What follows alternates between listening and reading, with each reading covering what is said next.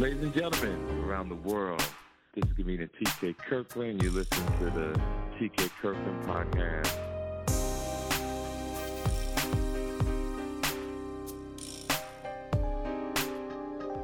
To the fans around the world, you know we've been doing this over 7 years. Shout out to Charlemagne the God. I meet some interesting people, and this is no different. Met a guy a couple years ago. Like, he's real quiet dude. You wouldn't think he did what he does, own businesses, part owners of a few things. But it's like I tell my friends all the way around the world, we stay low-key and flex occasionally. This is one of them brothers who's doing major things coming out of Detroit, Michigan, about to do things to shift the men's mentality of this world. And I call him Ty because, believe it or not, I never knew his full name, but most people don't. Yeah, most people don't. But if you ever come into Detroit, Michigan, there's a club in Southfield, Michigan called the Punchline. One of the most sexiest, some of the flyest women, some of the sharpest brothers in the city come through. And guess what? They have me there, which is my residency once a year, every Martin Luther King weekend. But we're going to discuss comedy. We're going to discuss his business. We're going to discuss his clothing line. We're going to discuss his fatherhood. Ladies and gentlemen, I introduce you to my man Ty from Punchline in Southfield, Michigan, Detroit, Michigan, the whole state of fucking Michigan. What up, though? That's what we say in Detroit. Y'all know that. It's what up, though. I was just saying, that's where my mind went blank. I had a senior citizen moment. I was going to say, so what up, though? What up, though? Yeah, you already know yes, you can't introduce nobody from Detroit without saying what up, though. That's right. That's right. So, T, let's talk about your kids, you, and start up with your Christmas, keeping it relevant, and then we'll go from there. How was everything with the children today? Oh, it's great, man. It's crazy when you think about the holidays, because that's what this day is about. You know what I mean? Like bonding with your family, the people that you love. And I had an opportunity to do that because I have 4 kids. I got a wife. So 2 dogs. We got animals. It's like an animal kingdom in this house, man. My daughter, she loves animals. I got one of my daughters, she's a sophomore in high school. She's the oldest. And I had a son, he's 12. I had another son that's 9, we're about to go to a national baseball tournament for him tomorrow in Florida. We leave tomorrow. He's a real big-time baseball player. Y'all will be hearing about him, Jacob Haygood. And then I got my baby girl who's 5, man. So we just been vibing out for the holidays and opening gifts and going to family. It's been great. That's so cool. Now, how did you get your kids into sports? What was it about you and your wife that made you guys start that? Well, people always laugh at me because I always tell them I'm a breeder, because I'm 6'4". My dad was 6'4", my mom was only 5'4", and I always said, I'm like, damn, Dad, I thought I was gonna be, taller than even he was, because of my feet were so big, man. I was wearing like a 14 in the 7th grade. You know what I mean? Wow. And yeah, it was crazy. But I grew to be 6'4", and I'm like, man, I'm gonna have me some tall kids, man. So I met my wife. She's smart, tall, pretty. Went to the University of Michigan. She's 6'1". So, I always knew that my sons was going to have size to them, and they both do. You know what I mean? So I first introduced them to both the basketball, and then my mom once for like a Easter basket gave one of my oldest son an Easter basket, had a baseball glove in it. So we got to working with the baseball, and, they both still play. But my younger son is a national talent, basically. He plays in national tournaments. He's 5'4", 9 years old, pitched the ball. He got several different breaking balls, pitch about 62, 63 miles an hour. Wow. Yeah, he's a monster. Fast. He's the biggest on the team, fastest on the team. bats over. Well, he bats close to 600 all the time. Plays up the year. So yeah, I'm proud of him. Yeah, that sounds a potential, brother. Yeah. Yeah, that sounds amazing. Now, how did you get into your clothing line game? Man, I actually started a brand now 20 years ago, and that was before people even,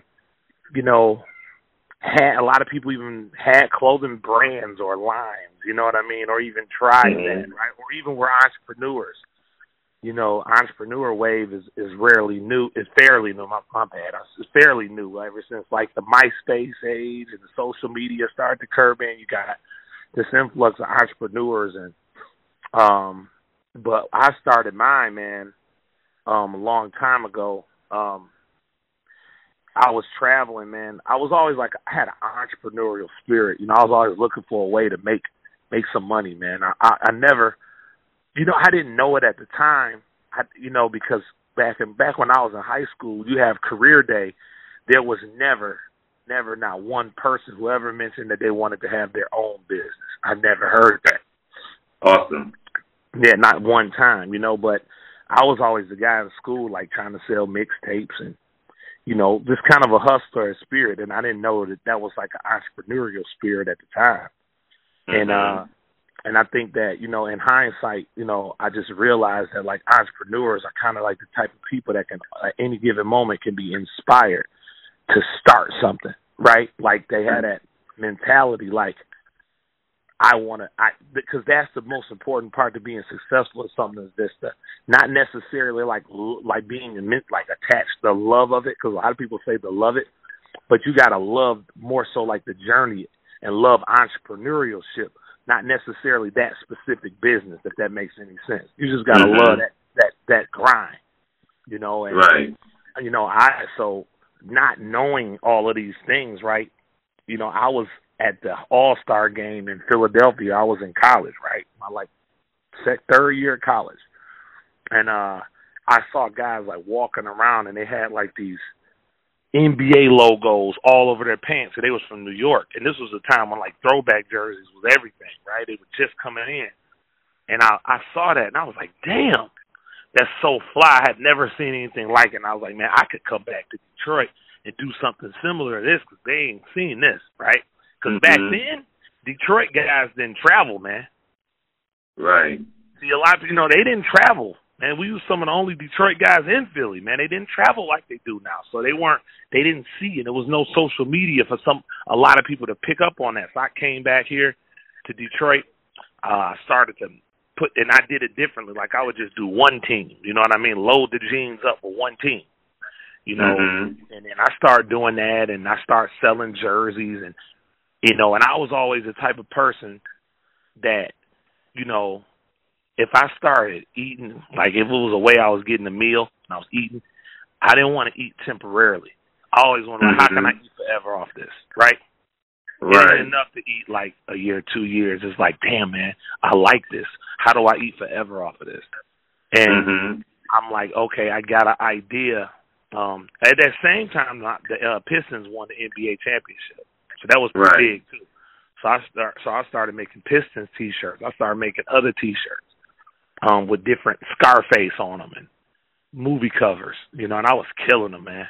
Now, I got to the point where I was taking care of every bill when me and my girl was just getting together. She had 2 master's degrees, man, and I was hustling. Right. And I was making more money than her. I paid every bill, her car note, the rent, everything off selling T-shirts. Man. Yeah. Yep, and then I got an idea to start a brand, and then I started my brand, and the rest is everything I'm doing now, man. It's a long story, so, it's a 20-year journey, so I need a biopic to tell the whole thing, Right. That's awesome, to see how you started and where you're going. So you went from the sports, you went to the clothing business. Well, you started out the clothing business first because you had the entrepreneurship in your DNA. And then what made you swing over to being a promoter and business owner of the Punchline? How did that come about? Now, this is one of the funniest stories, right? This is a hilarious part of my journey, okay? So I was going to the University of Michigan for electrical engineering, okay? My dad and my uncle are both very, like, they are Ford Motor Company royalty when it comes to engineering. You can look them up. They got patents. Like my dad's name is Norman Haygood Jr. You can Google him. He has U.S. patents in his name for developing different technology for Ford. My uncle Juan Haygood helped develop the keyless entry with the combination lock. So it's like in my blood is like that technical, right? Technology, being technical. So I was following those same footsteps and started to go to Michigan for engineering. The World Trade Center bombing occurred, okay? Okay. And before that happened, we were in the technology era, okay? Tech jobs, engineering, computer science, that was the thing to do. Okay, that was the industry that everybody like wanted to go into, was hot. You know, that was when coming out of high school with 50 grand, 60 grand was like, yeah, right? So I'm like, let me go that route.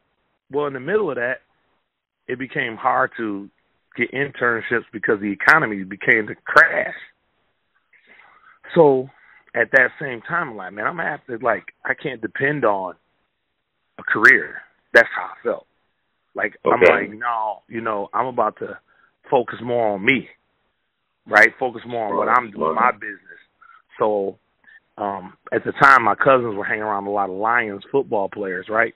And I'm like, man, look, we need to start throwing parties. We hanging around these athletes for what? Like, I never was that guy. I'm not no part of nobody's entourage. You know what I mean? Like, it got to make sense for me. Like, I just don't hang around, no. That ain't me. You know what I mean? Like, like, what's up? So I'm telling my cousin, like, these are guys, let's do these parties, right? Because we hanging around these dudes. Let's try to make some bread. So so at the same time, I'm actually selling clothes as well. So I decided to focus on that. So I go have a meeting with my dad in the driveway, sitting in the car. I said, Dad, I want to drop out of school. He looked at me, he looked extremely disappointed. He said, what's your plan? I said, what's your plan? I said, well, my plan is that I'm going to be a party promoter and I'm going to be I'm going to have a clothing brand. I'm going to use my party promotions, right? I'm going to get clubs, rent them out, and I'm going to throw parties. I'm going to use those parties as a means to market my clothes. You know, I'm going to get radio commercials. And then during the radio commercial, I'm going to mention my clothing brand. And I was like, that's really why I want to throw the party. I make money on the party and at the same time get free marketing for my clothing. He looked at me longer and said, so what's your plan? I said, man, I'm thinking like I just told you the plan. I just told you. You sound crazy as hell, but go ahead. Yeah, he's looking at me like I'm crazy because he's like, man, what are you talking about? I said, man, that's the plan. You know what I mean? And I continued that path to keep throwing parties. And then at one point, man, I had opened up a clothing store of my own, and, man, I blew up, okay? Like I blew up. And I had a partner. We was making so much money, man, it was unreal. Everybody knew it in the area that I was making that kind of money, you know? So a guy, these two older gentlemen, right, they were looking for a financial backer. They called me, and they said, hey, they said, listen, it's between you and a street guy. We can go to get this money. We'd rather get this money from you. They said, you know, we need some cheese to get the keys, and we want to do a comedy club, right? So I'm like, all right. I went and looked at the place, and I saw that the place had like this front part to it, and in the back was comedy. And they were like, hey, we want to do this comedy. So I'm like, man, you know what? I'm going to give you guys this money, but I don't even want no parts of the comedy. I said, I just want to do this front part so y'all can have a comedy. That's what I told them, right? Yeah, that's what I told them. I was just going to do like a nightclub type thing in the front, very small part in the front. So I talked to one of my friends of mine about that. He told me I was crazy, that I should get a part of the comedy. He said, no, you get a part of everything. Don't do that, right? But then they were so you know, greedy. Right, I ain't gonna say greedy. That's just wrong because they might hear this and be like, "Damn, man, you call us greedy." No, I ain't gonna say. I felt like it was at the time, but they was like, "No, we will want a piece of the front too," you know. Right. So I was like, all right, we're just going to do this all together. Then, all right, forget it. I do the comedy. So we just started off doing comedy only in the back. And, that's what led me into doing the comedy, getting the comedy club, is just being like known to have made some money and known to be able to promote, right? Known to be able to get people in the building, being popular. And I got involved with the comedy club. Okay. Yeah, because at first it was somebody else that was reaching out to me. Am I correct? Right. Yeah, at first it was somebody else, and then those two of my friends bought them out. Okay. So it's three of us now, and then they were the original guys that brought me in were bought out. Okay, totally understand. Yeah. And ladies and gentlemen, believe me, life is a game of chess. All through your journey is going to be certain moves to create opportunities. If you listen to the story and you listen to your life, when something happens, just play it at hand, because something down the line is going to benefit you. Now you got the clothing line. You got the fatherhoodship, that you being a great dad. You're doing phenomenal comedy business called the Punchline. Now you started this other program because you see the death of the young men in this country, especially black men, which is at an all-time high. And because of your boys, this has disturbed you to lead you to what you're doing now. And I wanted to come out of your mouth first before I say it. And I want you to explain how you got to this movement. Yeah, I'm so, and TK, I really, really appreciate you bringing this up, right? I do. Really appreciate you asking me about this. I wasn't expecting it, but I appreciate it. So, I ended up, so I'll just tell what happened. So I ended up basically during the pandemic, right? I had to convert the comedy club. And like before the pandemic, I started a sports bar in that front area that I talked about previously.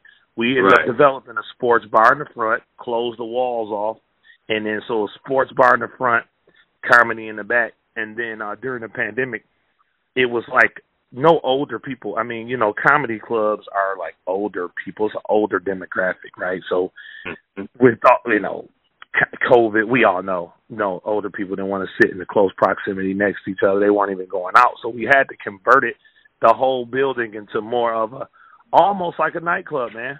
Right. And it attracted a younger audience, kind of like a, young crowd. Right. So one day, go ahead. To get both of the dollars. Right. Old and the younger. Mm-hmm. Right. So one day, there's these young guys in the back, and the DJ plays a song. I guess this song happened to be about them, like a diss record.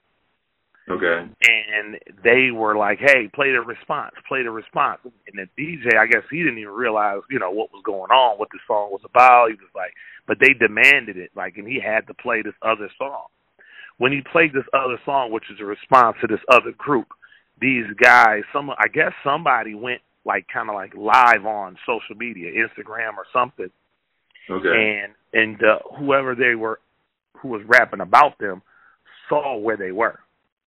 Before these guys could leave a parking lot, these other guys drove up there and started shooting at these guys in the parking lot, man. Okay? I mean, could have hit anybody. Right. Could have hit anybody, man. Anybody could have lost their life over that. And I couldn't believe it. I said, man, this is the power of this music that these guys are making and talking about. And it's getting played and getting promoted and getting pushed. People are investing multiple millions and billions of dollars into that, into something that can have that result in that.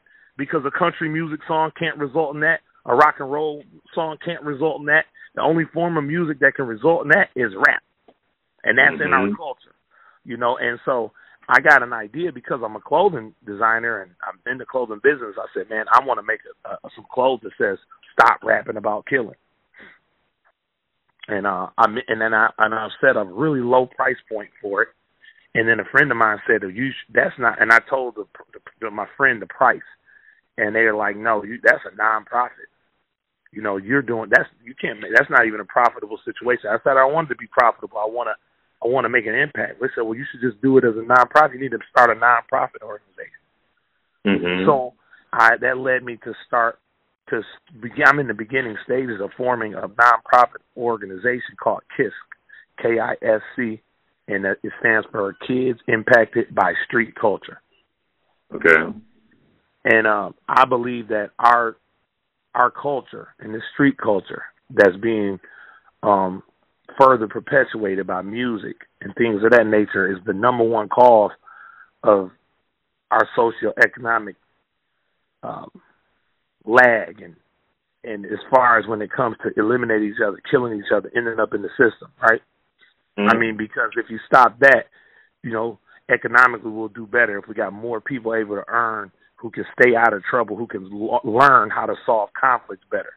And so the goal of the movement is to stop the promotion of gun violence as a means for conflict resolution. Mm-hmm. Love it. Keep going. So that's what we want to do. And my thing is, it's not about stopping the artist that's already kind of living off of it, right? It's like, you know, we would like them to tone it down. But I'm going to tell you, my goal would be for a date to be set. It's funny what inspired me by this date, right? I was looking at the news, and the news said in Thailand they were going to out by the year 2024 or 2023. No, it's not 2023. I think it's 2025. By 2025, it will be illegal in Thailand to have extramarital sex or sex without marriage. Okay? So you can't live together if you're not married, and you're not to have premarital sex, right? Right. And that goes in effect this certain date. So I thought about that as far as this movement went, and said, well, imagine if we could have a date set, right? Whereas in, hey, we're gonna promote and tell artists, new artists, inspiring new artists that, hey, by 2028 or 2025, YouTube, record labels, they're gonna not, like, the investment in rapping about killing and street culture, and like the street culture about just murdering people, right? Putting legal modifications on guns and spraying up blocks and rapping about these things, rapping about people you actually killed, crimes that you're committing, you know, all of these things. We want to make that not cool. So it's like if there's a date. Go ahead. What'd you say? It makes sense. I've been around a long time, and we need some type of structure, and parents need to hop on this movement. People with common sense need to hop on this movement, because these kids are dying for nothing. For nothing. From jewelry to just being over a girl's house because you was a rapper or any man, young kid.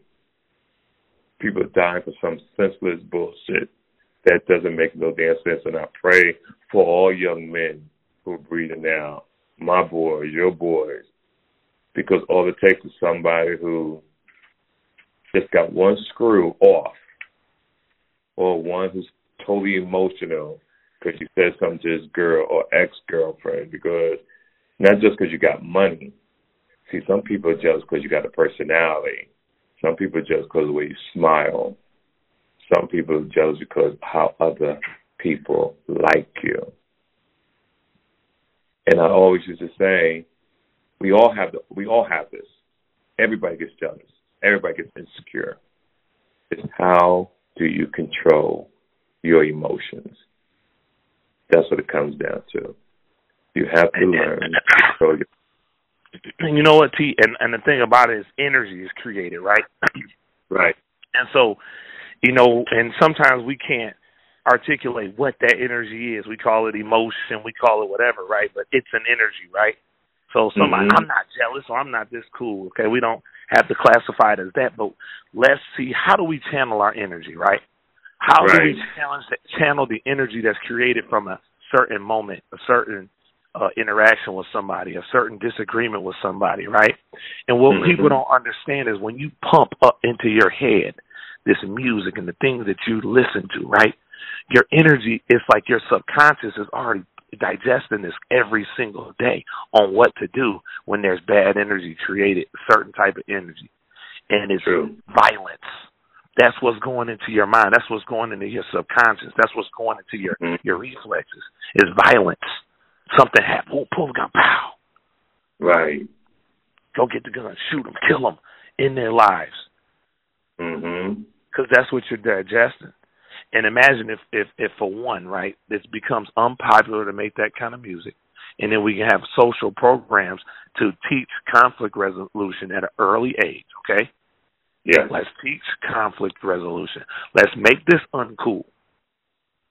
Okay, let's really promote and show. There was two rival rap groups.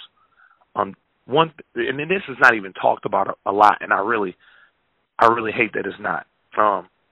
Back in the day, Detroit, there were these two rival groups that kind of split up. They were called the East Side Cheddar Boys, and they were the West Side Cheddar Boys. The West Side Cheddar Boys are also known as the Street Lords. Okay.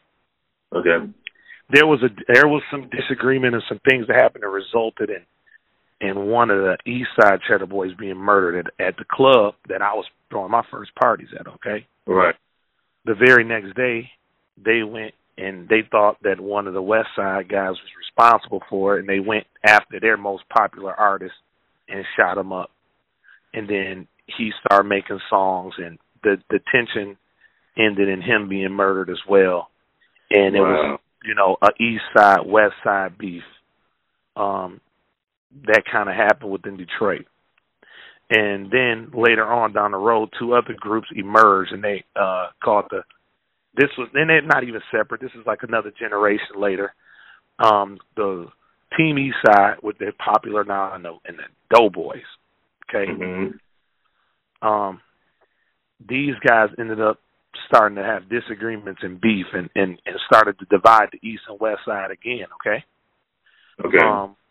They end up getting into it. The rivals got into it at a big show downtown, and they got into a big bad brawl, and some of the guys were beat up pretty bad and knocked unconscious because they were smaller guys, right?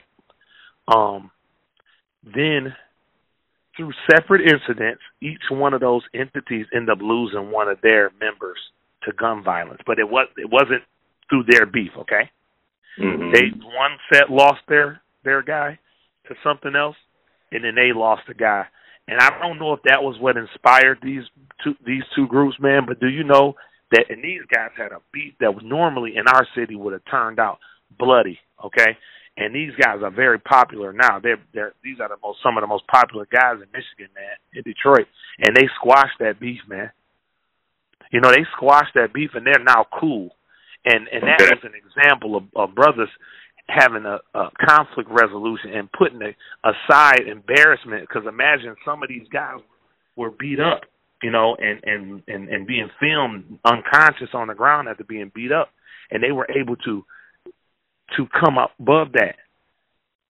Yeah. And realize that this is, hey man, you know what I mean? That it's something bigger out here. And they cool now. They make songs together now, And these are popular guys. Some of these guys are these guys are like, now, the Detroit rap scene is huge. The Doughboys were signed to Jeezy at one point, and now, some of these other guys that was involved in that, man, they're big time right now. Okay.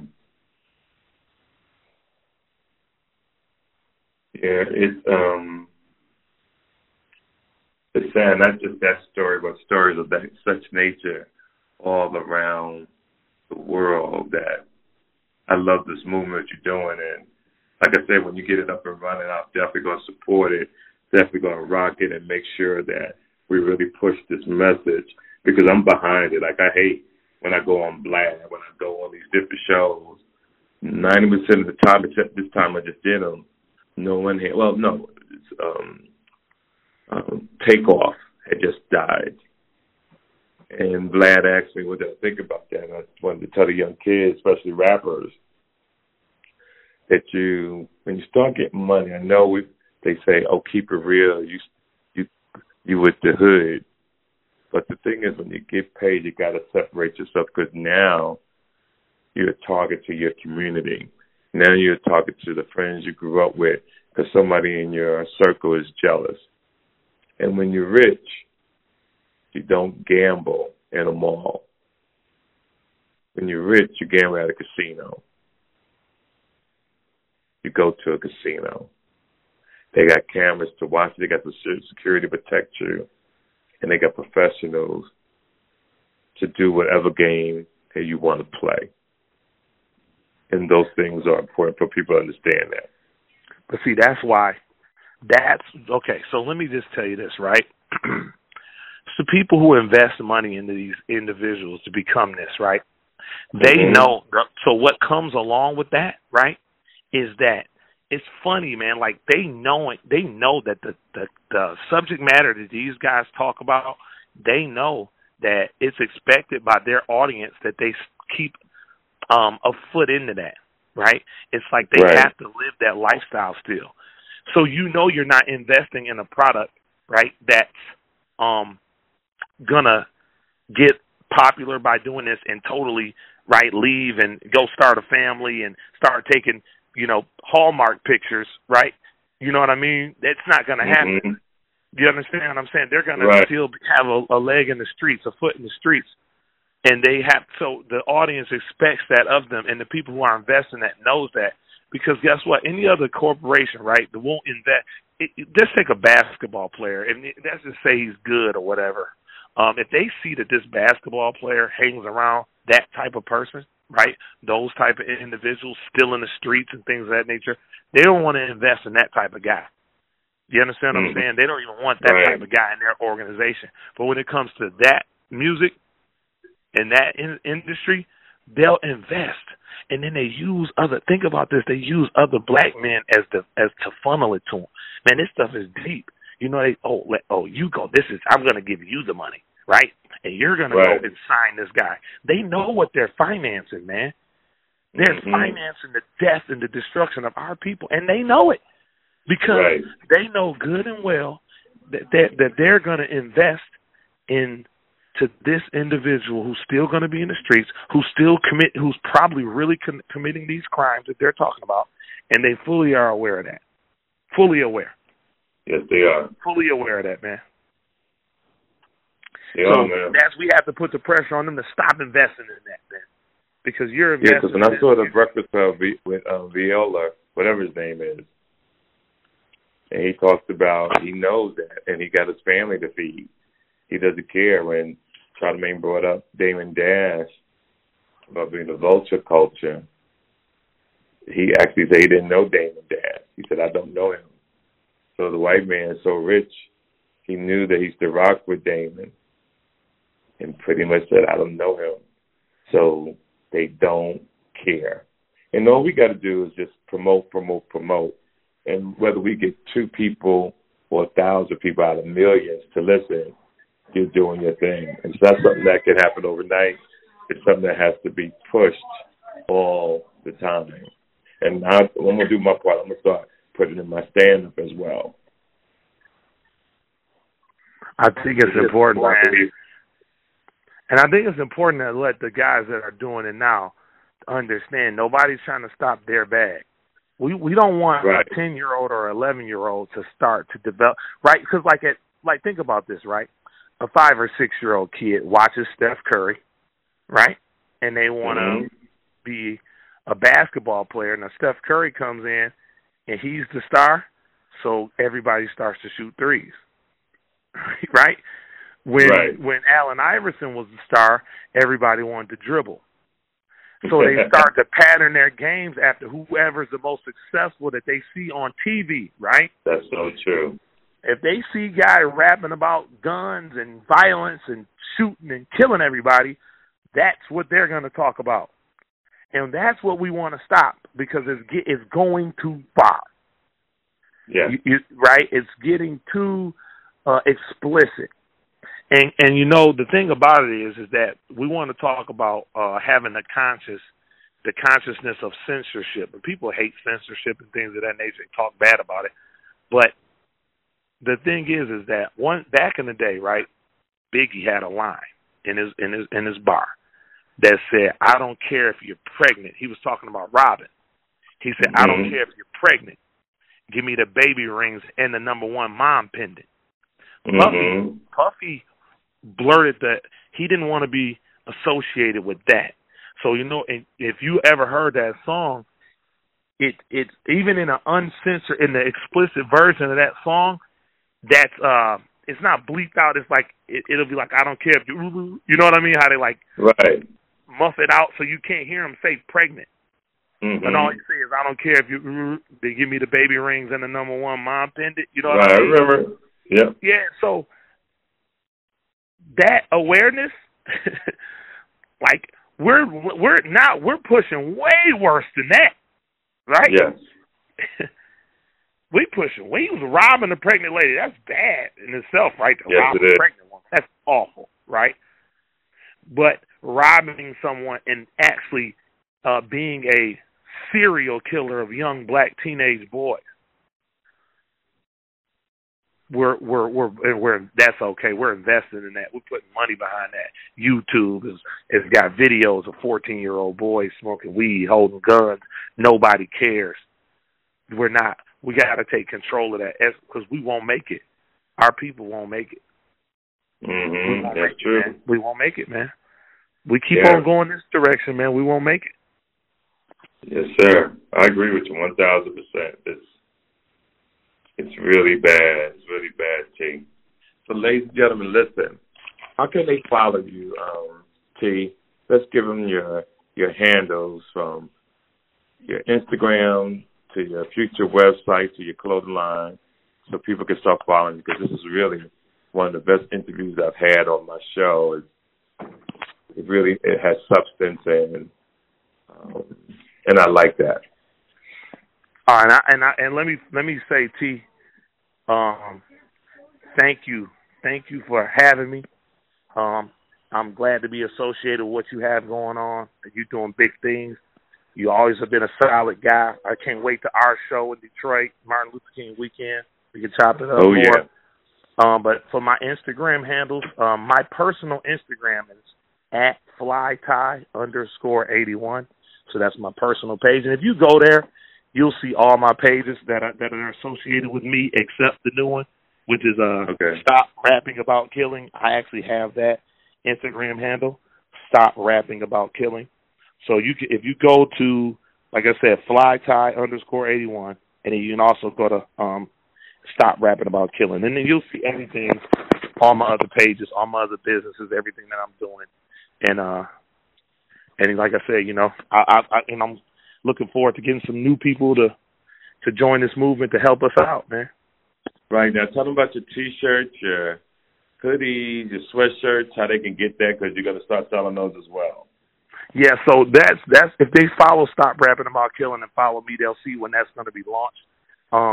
The beauty about these T-shirts now, like my clothing brands, I sell hoodies for like $200, $120, and I'm gonna use the same hoodie that I sell for, not for $200, but the same hoodie that I sell with my brand for $120. I'm actually gonna sell the Stop Rapping About Killing hoodies for $14. Okay, and I'm gonna sell the T-shirts for $9. I want everybody to have them, and I want everybody behind it. I want everybody to be rocking these pieces that say that. I want this conversation out there. I want to be, I want this conversation had on the Breakfast Club, right? Eventually, right? Where people, on that platform, we can have the dialogue and talk about how is this really possible to do to make this uncool. Because the first thing to do is make it uncool. Like, this isn't cool. We don't like it. No right. Because they act like it's cool. They sure do. It's not cool. Look at Young Thug right now, T. Look at him. Yes. Look at him, bro. You rapping about this stuff. Okay, why would I? Okay, you rapped about it. You really lived it. Okay, you didn't make the money and go progressive and go leave and get a wife and kids. No, you getting accused of financing hits and murder, and you get a RICO, and everybody's telling on you. Right. And it goes from some of the top guys in this game, I've been around a long time, the mindset of how people think ass backwards. When we was coming up, the goal was to get the money to leave the hood and make something of yourself, not get the money and come back and destroy your community. Don't make no damn sense. And with Young Thug, he got, I read this morning, he got 300 witnesses that's going to testify. It's going to take a year for his trial. And there's no plea deal on the table as of yet. No, everybody and what else I got said when it first, they want him. Right, but see, here's the thing. I always taught people that when you got a case of that magnitude on you, the goal is to control your own destiny. You know you're going to prison, but you tell your attorney, tell them we don't want to go to trial. What's the deal? Now, let's say they say 40 years. You say, nah, you postpone it, you go sit another 6 months because you're not getting out anyway. So you go another 6 months. When you come back, they offer you probably the same day. Nah, go sit another 6 months. You stay in there. I don't care if it's 5 years. You stay in there until you get the number that you want because it's going to be better than life. See, well, they're not going to let you out on bail. See, the plan, and this is what I believe, and I don't know, right? But it's like when you're doing that, right, it's like I could only imagine these guys that's on the lower level, they feel like they're the low-hanging fruit. So it's like, okay, we're the low-hanging fruit. The top dog's got the money. When the low-hanging fruit gets caught, the top dog spends the money on the legal defense so it don't come back on him and he'll get us out, right? But when they came with the whole RICO, right, their whole thing is like, nope, you don't have enough money to fight us and pay for them. So you're done. They don't have no defense. So now it's like you're done because now they're not going to, you know what I mean? So at the end of the day, whatever you thought, now you thought they was going to stay solid based on this code and everything that you talking about, but nobody cared. No, they're worried about themselves. It's like you only care about yourself. And that's the thing. Yeah. So you'll poison the whole community so your family can eat. Well, them guys will throw your ass under the bus so they should stay with their family. They don't give a hell about you. They don't give a hell about that code. Because I know them kids ain't have the kind of money it was going to take to fight that case. Hell no, they don't. They don't either. Gunner and Tubbs don't either. They ain't got that money. Them guys spend that money. They ain't got that money to fight no case. People think all these people so rich just because you see how much money they got. Man, they spend the money. They can't fight no case. Meek Mill couldn't fight his. He had to get help to fight that case. He was just popping willies and couldn't. Come on, man. That guy couldn't fight a case of popping willies. Had to have people come bail him out, man. People don't be having no money to fight no case. It's all fun and games till that hammer come down, man. They want to rap about this stuff and wear dresses and all this craziness, man. And then now look at y'all, man. You know what I mean? Now the hammer down on you. You know what I mean? And these guys are turning. You thought they was gonna be solid. They not. Fighting the state RICO. Thought y'all could fight it and beat it. Oh yeah, we ain't no gang. And maybe, hey, listen, you know, T, if they would all had the money, they might have been able to beat the state RICO. Say, hey, we ain't no gang. You know what I mean? Right. If everybody would have stayed solid. Because you need money, and from 28 people getting arrested, you was gonna have to spend about $40 million, not more. Yo, see, these kids don't understand that when I'm talking on Vlad, when I'm talking on all these different platforms, they hit me. All this nigga know what the fuck he talk about. He a public defender. He want to get a nigga locked up. I know what the fuck I'm talking about. And you can play if you want to. If you ain't got that motherfucking bread. And I found something when I was fighting the case. Even when you have a black attorney, there's still racism. See, I was fighting a case years ago. And when I had this black attorney, it was a white judge. She didn't really respect my attorney. She came in with a ponytail, was black, and he was from out of state. Mm-hmm. And that's the first mistake you make. I tell this people because of this experience. I told people why Bill Cosby should be this case the first time, because he brought an out-of-state attorney into a local area and what you got to do. And you young kids, listen to me. If you ever got a case, what I used to do, I would go to the court for weeks to see what attorney had a relationship with the judge. I will follow that attorney out, ask for their card, then I'll set up a meeting, because the goal is relationships in the community. That judge might owe that attorney a favor one day, or vice versa. They might play golf together.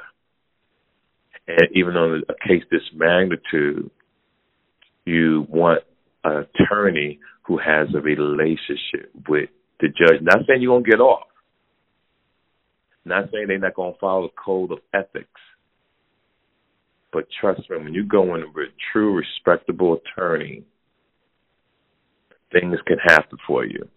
Now, Young Thug situation, if it wasn't a murder involved, things could have been much different. It's from YBI. It's like Young Boys Incorporated. It's like BMF. It's like any gang across the country. They've been watching you for years. It's when you started killing people that they took it up a notch on your ass. And two, the goal, and remember this, young men and women, get the money, take care of your family, and travel the world. I've been to jail. I've been to Rikers. I've been to the Tombs. I've been to Rollway State Prison.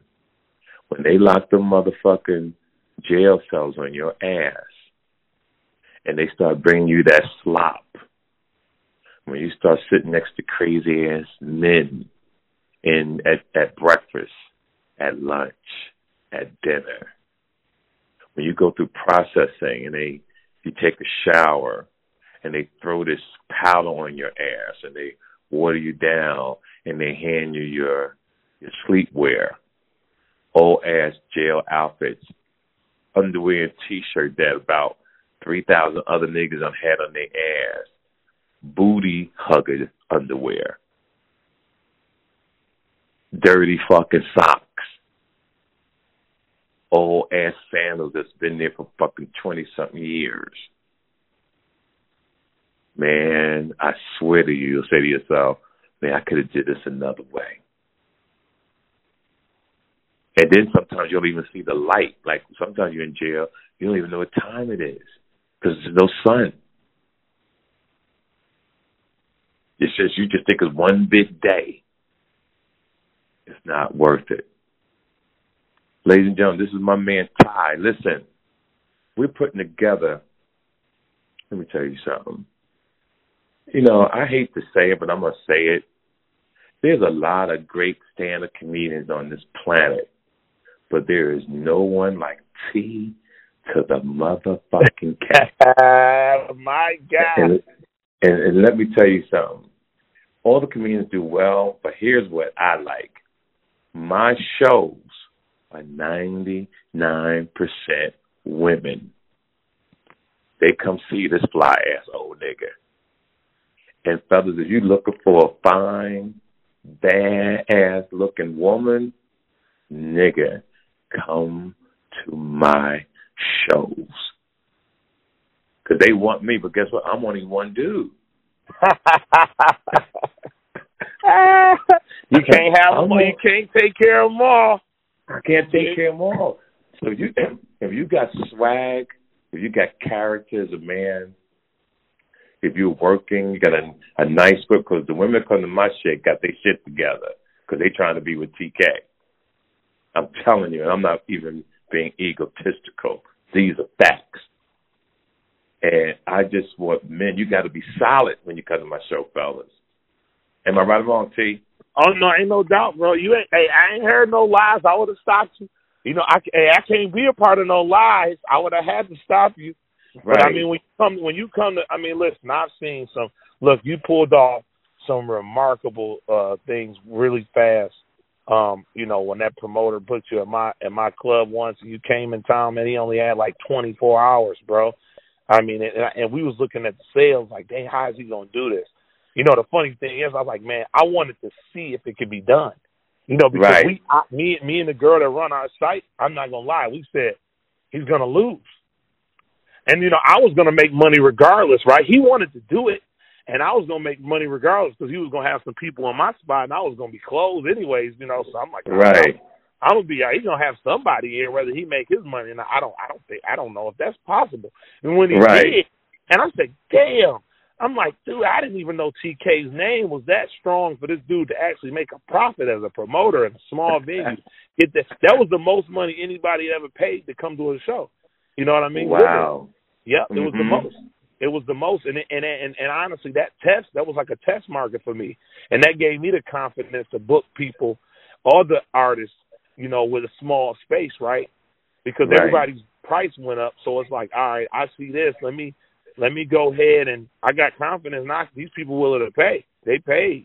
You know what I mean? And now I'm like, okay, good test market. Now I see, like, you know what I mean? Like, you know, you was the benchmark for that, man. Yes, sir. And I always tell these young men, like I said, I stay low key. I don't flex. If these comedians knew what I was pulling at the doors, if they was like, get the fuck out of here. But you know, T, we ain't got to discuss it. But you know, you've seen it. Nigga, listen to me, ladies and gentlemen. Listen, I know you got some other comics, but ain't nobody doing what T to the motherfucking K is doing. And I want y'all to come to all my shows. First is going to be this weekend. I'm coming up. I'm going to be at the world-famous Uptown Comedy Corner in Atlanta for New Year's Eve weekend. Listen, it's a sellout every fucking year. That Friday, New Year's Eve, that Saturday, that Sunday, I'm flying out to Bermuda just to relax every day with my youngest daughter because my other kids are working. So I'm just going to lay on the beach with my daughter. We're just going to work out, swim. Then I come back, and I come back to the D. And I arrive on a Wednesday. We got TV promotion. We got radio promotion because we are going to turn the Punchline, the fuck up comedy shows, after party on some grown-up shit, drinks, and I take pictures of everybody. Like, I believe in that. I'm humble about this life. I love people. I want to be associated with you. I want to shake your hand. Because, see, I used to work 40 hours a week. My life could have went other ways. Everybody know my reputation, but what's so cool, I'm still on this earth, and I got to change the narrative about me. And like I said, I'm the flyest old nigga you would ever meet. And to you young niggas, see, I go to the doctor. I take care of my body. I take care of my skin. I floss my teeth. I get manicures and pedicures. I like smelling good. I want you young men to be the same way. You have to love yourself. You got to work out. You got to eat. You got to read. You can't be emotional. You can't be no bitch-ass nigga. If you're a bitch-ass nigga, don't even be in no relationship. But at the same time, love yourself. If your girl ain't treating you right, let her go. Vice versa. But if you are in Michigan, the Punchline, tell them how to get the tickets. Tell them how they can get whatever they need for this particular weekend because we're rocking from that Friday to that Sunday. Let's make it happen. Tell them what to do, T. So yes. So to get the tickets, you just go to comedypunchline.com. That's comedypunchline.com. You'll see the tickets. You'll see TK show there. And you better get the tickets while they last because they sell fast, so I wouldn't mess around. Right. There'll be no last-minute type person. Right. This will be out in 24 hours. I'm serious, ladies and gentlemen. He's not lying. When these tickets go after New Year's Eve, they're going to start selling immediately. But after New Year's Eve, the 1st, it's a wrap. Oh, yeah. No, they're going to be getting out of there quick. Especially to, like, Saturday. You know what I mean? Like, that's what people don't understand. They call and they like, oh, you got Saturday tickets? It's like, nah, you waited to the last minute. Like, why'd you do that? Like, we don't have Saturday tickets. You know, and like, you gotta book what we got. You know what I mean? You come this early show here, right? And then, you got any more seats? You calling like, no, y'all had all day. I've been telling y'all. You know, I like when they call and the tickets is gone. That's hilarious. I love it, though, but that's so fucking ass backwards. Make a decision, ladies and gentlemen, you come. Because we're going to pack the place. Ladies, this is my man T. This is TK Kirkland Podcast. If you have a story and you think the world needs to hear it, if you spoke to me before and I said I was going to get back to you and I haven't, please forgive me. But DM me again and say, TK, you forgot me, because sometimes I do forget. There was a young man that hit me about 2 weeks ago. He still wanted me to do this interview. When I first rapped to him, he was a freshman in college. The nigga has graduated from college already. That's how fast in my world, ladies and gentlemen, time flies. And if I said I was going to do something, believe me, I had to be so busy that I forgot or I just couldn't find it in my DM. That's why when you want something, stay persistent that person doesn't forget you. This is the TK Kirkland Podcast. Uptown Comedy, December 30th, 31st, January 1st. Punchline, January 11th, 12th, 13th, 14th, 15th. Listen, I only come to Detroit twice a year because I found my lane. I don't have to do the 5. See, I don't have to be on the show with 4 or 5 other comics where it just gives me 15, 20 minutes of all of us got to shine. And nothing against that if I came up. But I love doing what I do the way I do it because I'm my own boss. Because y'all know what it is. I'm T to the motherfucking K. T, it was a pleasure. Enjoy your family. To all my friends around the world, London, Germany, UK, Paris, Japan, Australia, Jersey City, New Jersey, Miami, Florida, Texas, Compton, California, the Oakland Bay Area. You know I love you guys all and everybody in between. May your pain be champagne. May your holidays be complete and happy. And may you have the year you deserve. See, may God bless us and continue success, my man. Much love. Much love. Thanks for having me. You're welcome, pal. Peace. Make sure you follow TK Kirkland on Instagram at TK_Kirkland. For more information about upcoming events and more, visit www.officialtkkirkland.com. This episode of The TK Kirkland Show was produced by Chris Thomas, executively produced by Charlemagne the God. This is an official Loudspeakers Network production.